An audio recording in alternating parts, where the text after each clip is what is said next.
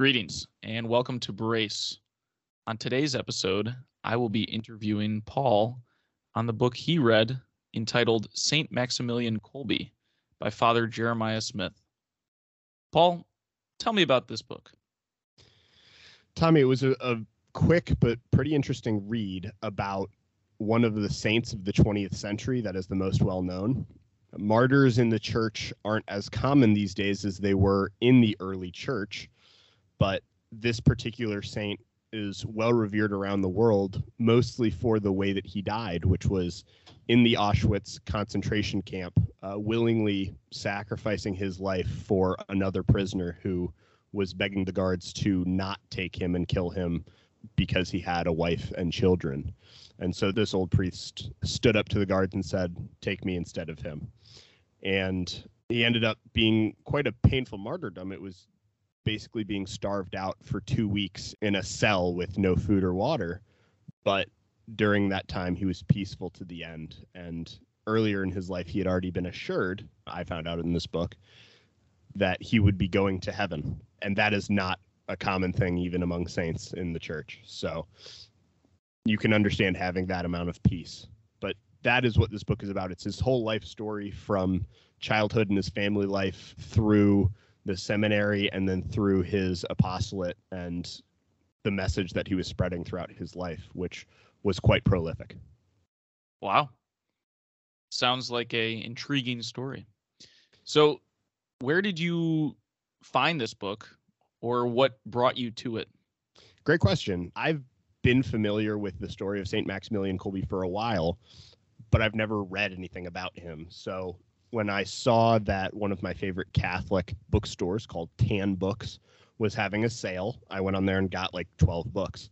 And one of them I saw was a quick biography of St. Maximillian Kolbe. And I thought, oh my gosh, that's going to be so easy to read on a flight, when I'm traveling, when I'm on the road, something like that. So I picked it up and hadn't touched it. And then I was getting ready for a trip. And I said, oh man, this is going to be perfect timing.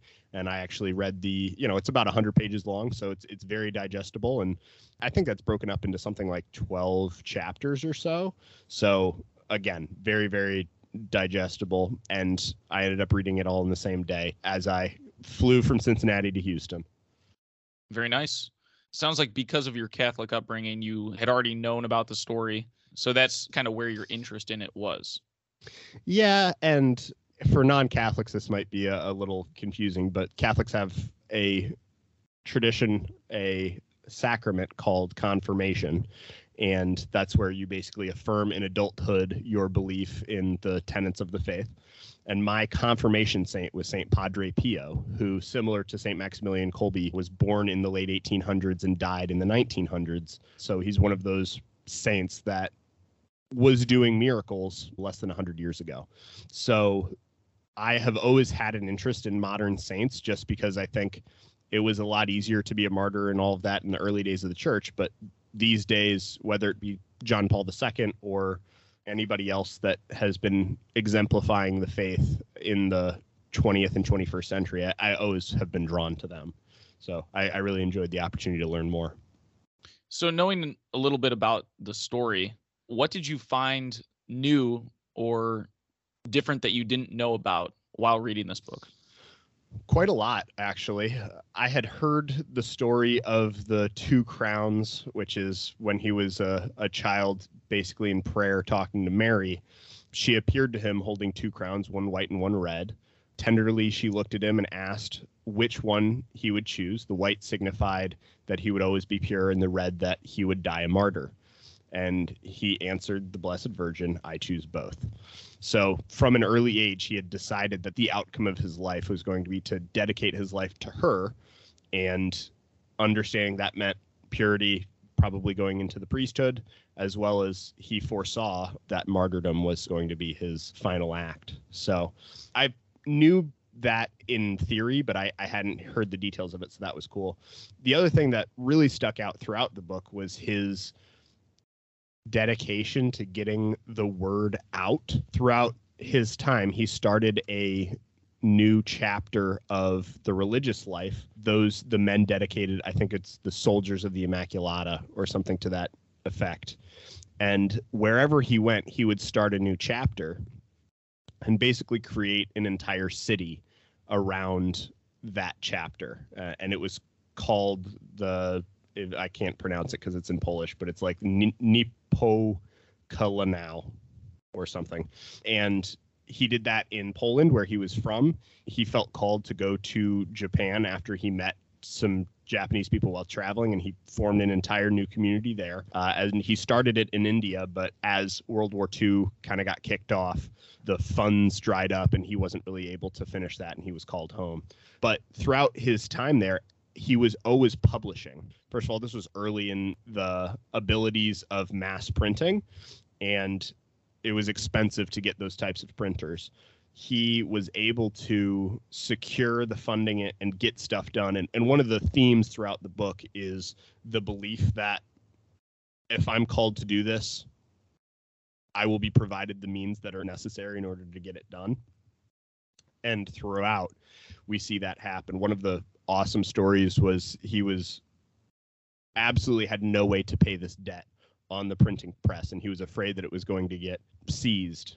And so he went to a church and prayed at the feet of Mary for hours. And then in his bleary-eyed, about to leave, he looks up, and at her feet is an envelope full of money. And he says, no way. And he opens it up and looks, and it's the exact amount that he was needing in order to pay off that debt.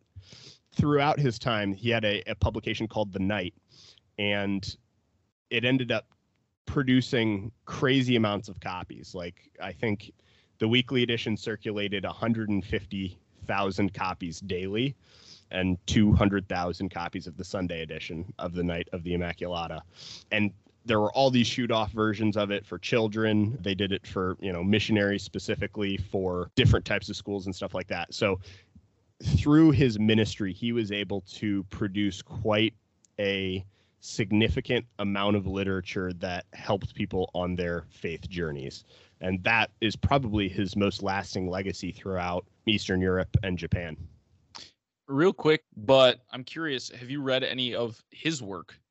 I have not, and that is definitely something that I want to do. He was prolific in his writing at the time, and there were a couple of quotes in the book that were attributed to him that made me go, wow, like that's quite profound. So I would definitely enjoy that opportunity. For sure. So I'd like to hear a little bit about that end of his life and his martyrdom. I assume that is also within the book.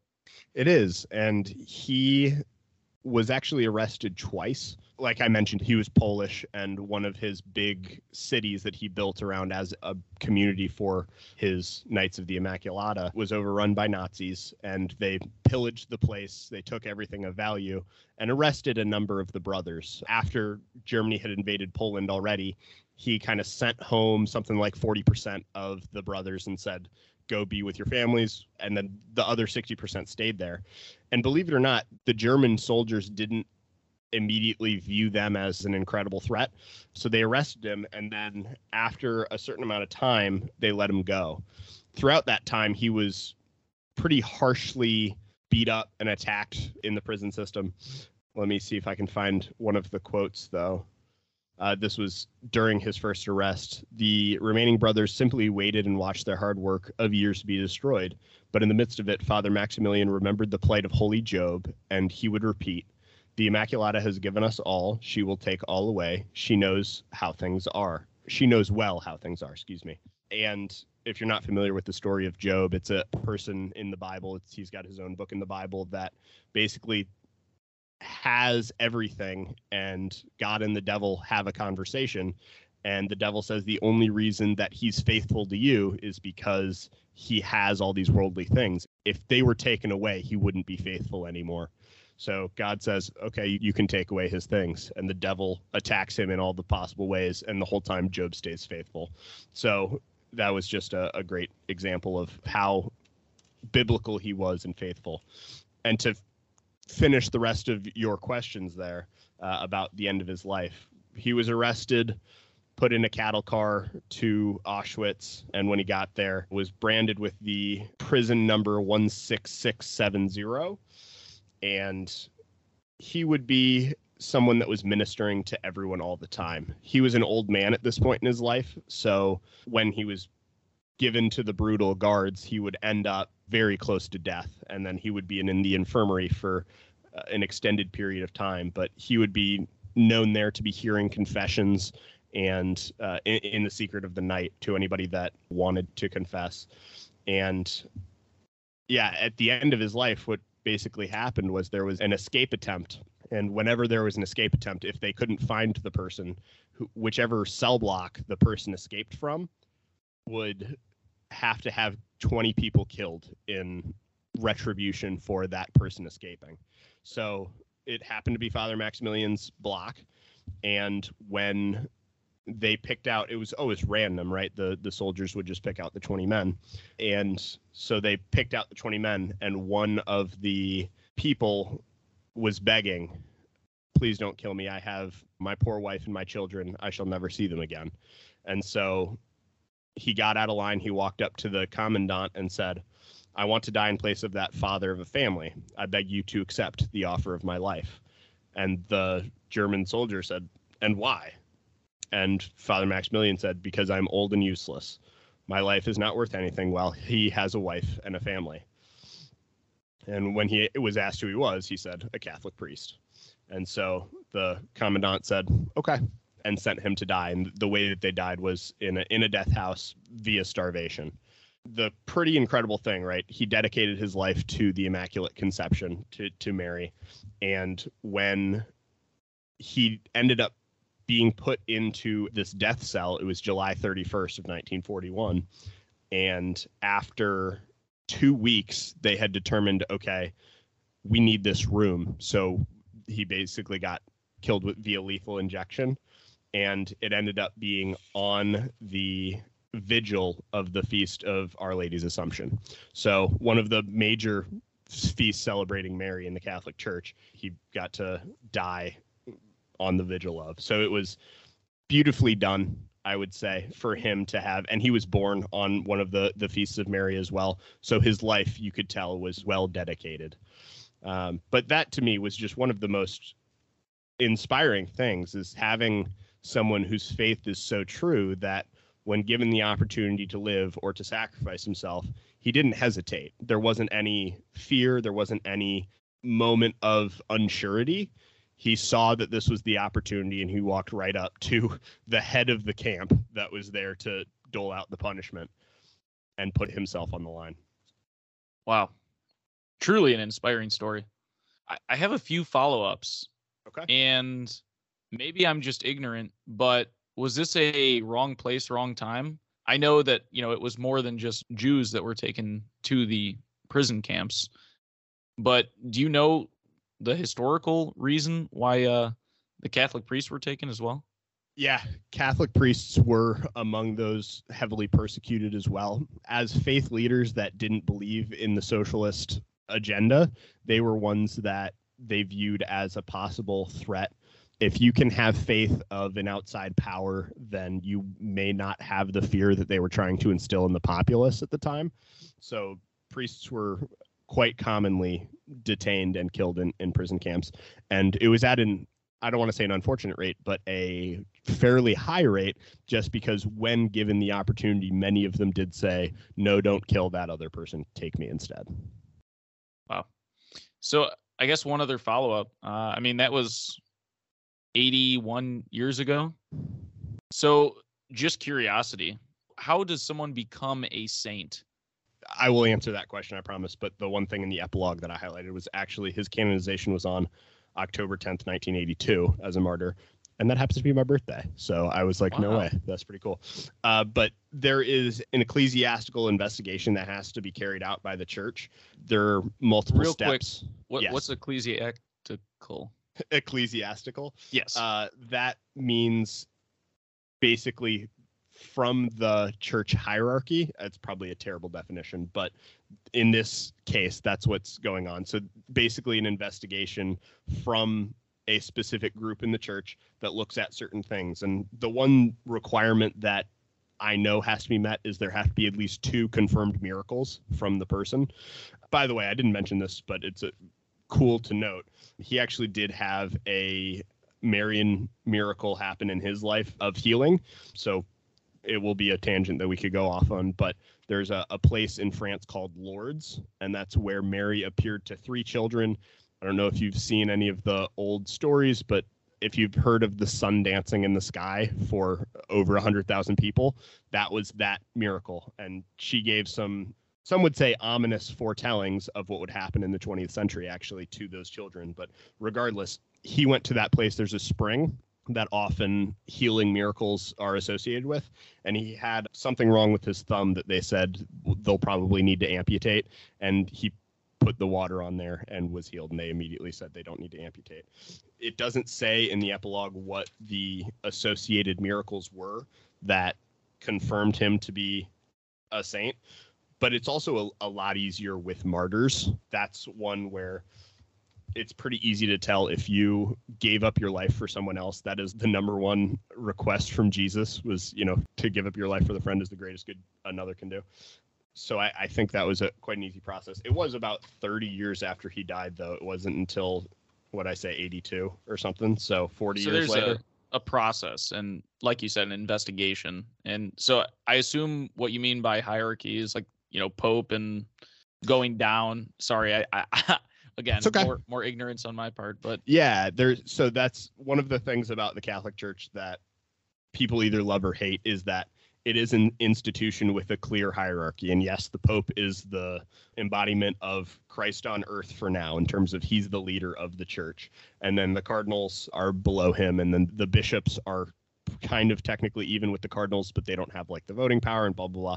So, and then there are lay people that are just part of the magisterium that do work for the church. And so it would be some of those people that probably got the details. They probably had tens of people writing in that said, I prayed for the intercession of St. Maximillian Kolbe about this particular thing. And they investigated that and found something like doctors saying the person was definitely terminal, and then all of a sudden they're in remission. That's one that happens regularly. There's things like that. And I know like St. John Paul II, he only died in our lifetime, right? The case to make him a saint took very little time. And I know a woman with Alzheimer's that was cured of Alzheimer's was one of the 2 miracles I remember specifically being confirmed. So it probably was that where they just did some investigation and found things out. Okay, so that kind of answers my one other question was, can people currently still become saints? Seems like, yes, that's still a possibility.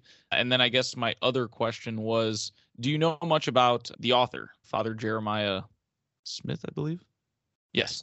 Good questions. Can people currently become saints? Yes.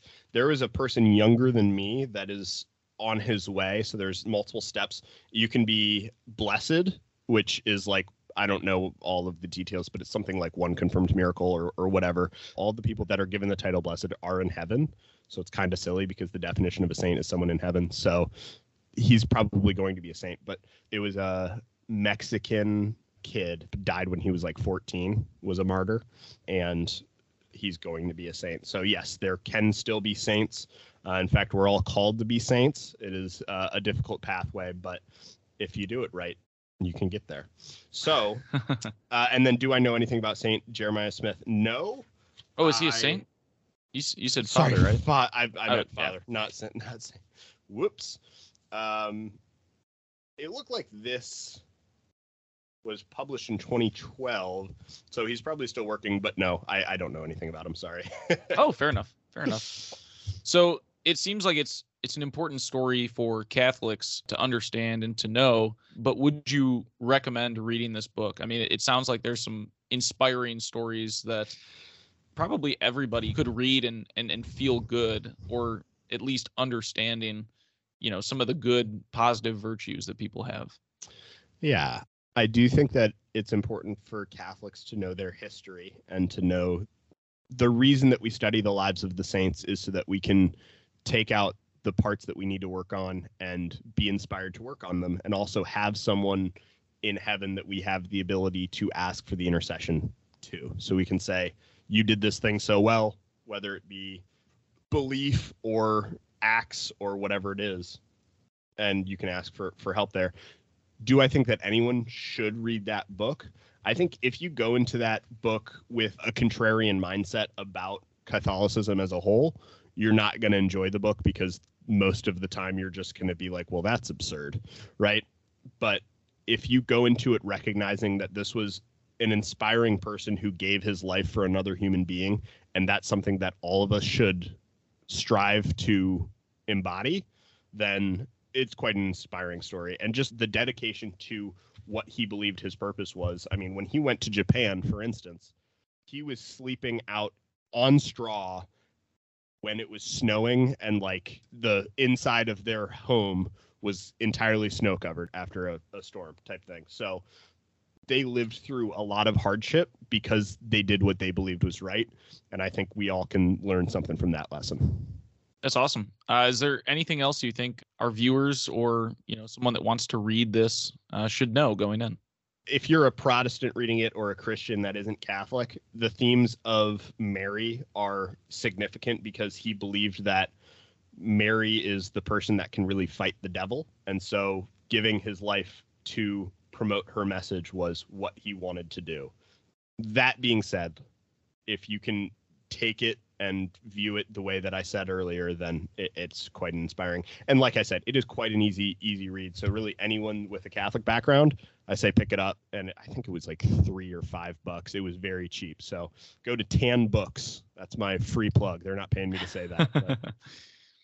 Well, Paul, I really appreciate your answers to the questions, and you helping enlighten me about some of the Catholic traditions and some of the people you look up to. So absolutely. Well, and I appreciate your interest in the follow-up questions, because I know as someone who isn't Catholic, it can be hard to engage with that stuff sometimes, but I appreciate the attentiveness and the questions, and I'm looking forward to our next discussion about a Catholic book. Maybe you'll know a little bit more already this time. Awesome. Thank you so much, Paul. And thank you to the listeners. We'll talk to you soon. Bye-bye. Good morning, afternoon, or evening, whenever you're listening to this Brace podcast. We ask you to follow us on Instagram at brace.22. Paul's Twitter is at Paul from Brace. And be sure to email us at brace22@protonmail.com. Please leave us a 5-star review wherever you are listening, and send to a friend if you found value in this discussion. Thanks. We appreciate it.